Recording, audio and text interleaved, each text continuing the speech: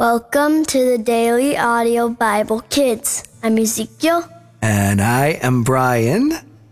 Hi, buddy. Hi. How are you today? Good. Good school day? Yeah. Got a lot done? Yeah. Now we get to come and read the Bible for everybody? Mm-hmm. That's exciting. It's great to be here with everyone. What do we get to read today? Today we're reading in the Good News Translation. We're reading the New Testament in a year. And we're reading Hebrews 10:1 through 17. The Jewish law is not a full and faithful model of the real things. It is only a faint outline of the good things to come. The same sacrifices are offered forever. Year after year, how can the law then, by means of these sacrifices, make perfect the people who come to God? If the people worshiping God had really been purified from their sins, they would not feel guilty of sin anymore, and all sacrifices would stop as it is.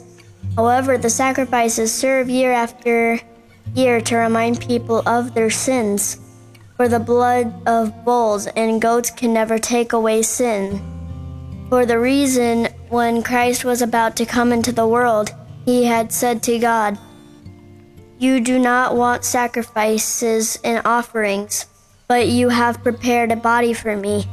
You are not pleased with animals burned whole on the altar, or with sacrifices to take away sins." Then I said, "Here I am, to do your will, O God, just as it is written to me in the book of the law." First he said, "You neither want nor are you pleased with sacrifices and offerings, or with animals burned on the altar and the sacrifices to take away sins." He said this even though all these sacrifices are offered according to the law. Then he said, "Here I am, O God, to do your will." So God does away with all the old sacrifices and puts the sacrifices in Christ in their place, because Jesus Christ did what God wanted him to do. We are all purified from sin by the offering that he made of his own body, once and for all. Every Jewish priest performs his services every day and offers the same sacrifices many times, but these sacrifices can never take away sins. Christ, however, offered one sacrifice for sins, an offering that is effective forever, and that he sat down at the right side of God. There he now waits until God puts his enemies as a footstool under his feet. With one sacrifice, then he has made perfect forever those who are purified from sin. And the Holy Spirit also gives us his witness. First he says, "This is the covenant that I will make with them. In the days to come, says the Lord, I will put my laws in their hearts and write them on their minds." And then he says, "I will not remember their sins and evil deeds any longer." Good job.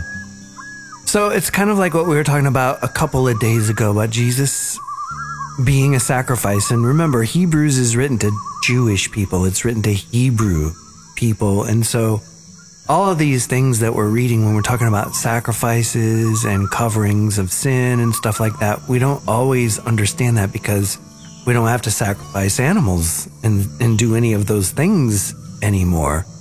But what the writer of Hebrews is saying is the reason that we're not doing that, the reason that we don't have to do that anymore is because Jesus came and became, like, he offered himself. He became the last sacrifice.